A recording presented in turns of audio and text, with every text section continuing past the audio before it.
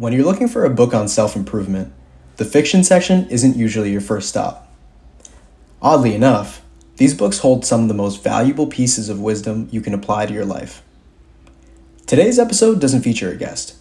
Instead, we're going to dive into 6 life lessons from Paulo Coelho's The Alchemist.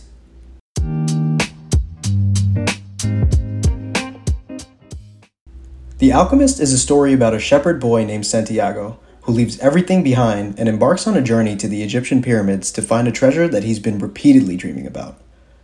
Along the way, he meets friends and mentors and learns what matters to him most.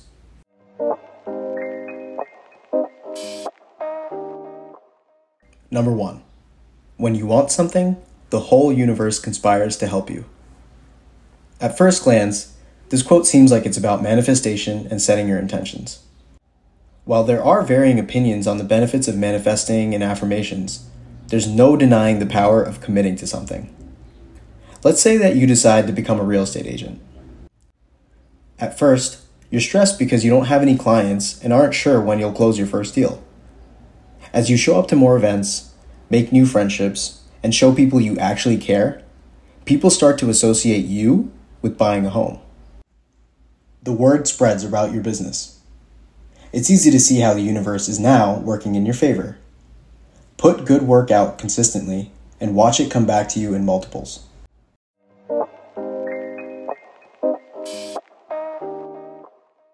Number 2.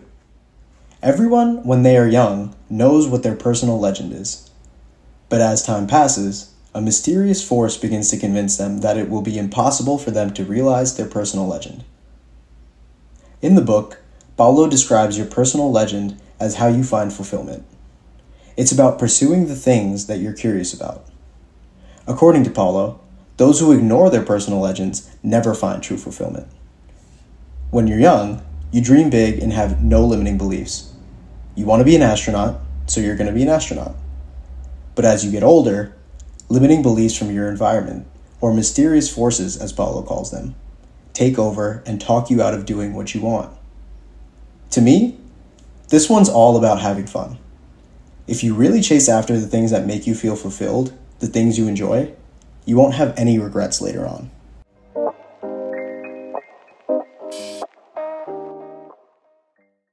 Number 3. What people think about shepherds and bakers becomes more important for them than their own personal legends. In the book, shepherds and bakers are seen as the lowest hanging fruit on the tree of their careers. Some people don't care for fancy things and just want to see the world, so they become shepherds. Others are passionate about food, so they become bakers. This lesson relates to the one before it and is really simple. Don't let other people's opinions talk you out of doing what you want to do. We often get too caught up in keeping up with the Joneses, living out somebody else's desires instead of our own. Don't do that. It's just dumb, and you definitely won't be fulfilled doing it.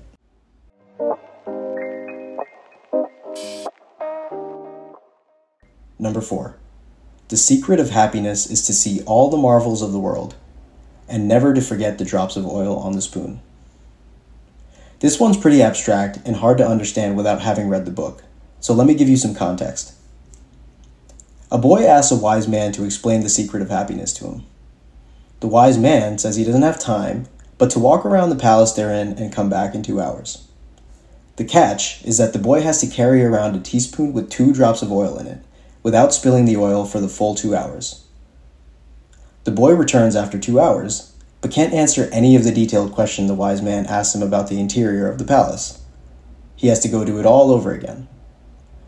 The boy returns again in 2 hours, having paid complete attention to the detailed interior of the palace this time, but he spilled all the oil out of the teaspoon since he wasn't paying attention to it. Lesson being, life is all about finding balance. Unfortunately, there's no one-size-fits-all solution. My definition of balance might be completely different from yours. You can't only have leisure time, and you can't only have work time. You can't always indulge, and you can't always be restrictive. Find what works for you. That's the secret to happiness.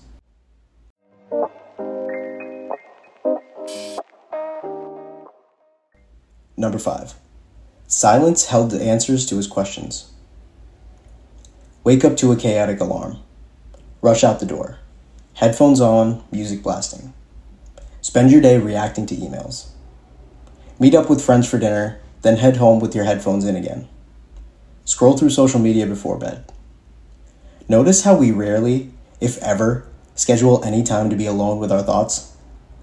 If you're constantly being reactive, if you're constantly drowning out your thoughts, when do you actually have time to think? Paulo was spot on with this one. Give your brain time to just do its thing.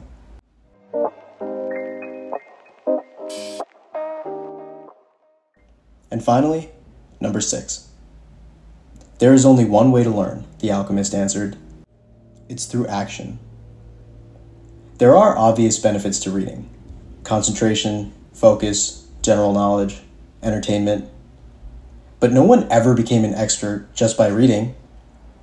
Can you imagine if you had to play the guitar for an audience by just reading a book on how to play the guitar?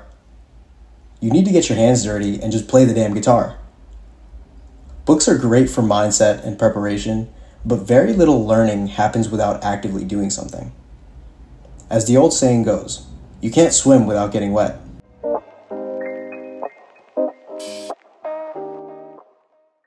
And there you have it. 6 actionable life lessons that you can apply to your life today. Courtesy of Paulo Coelho's The Alchemist. Thanks for listening. See you on the next episode of the Principal Podcast.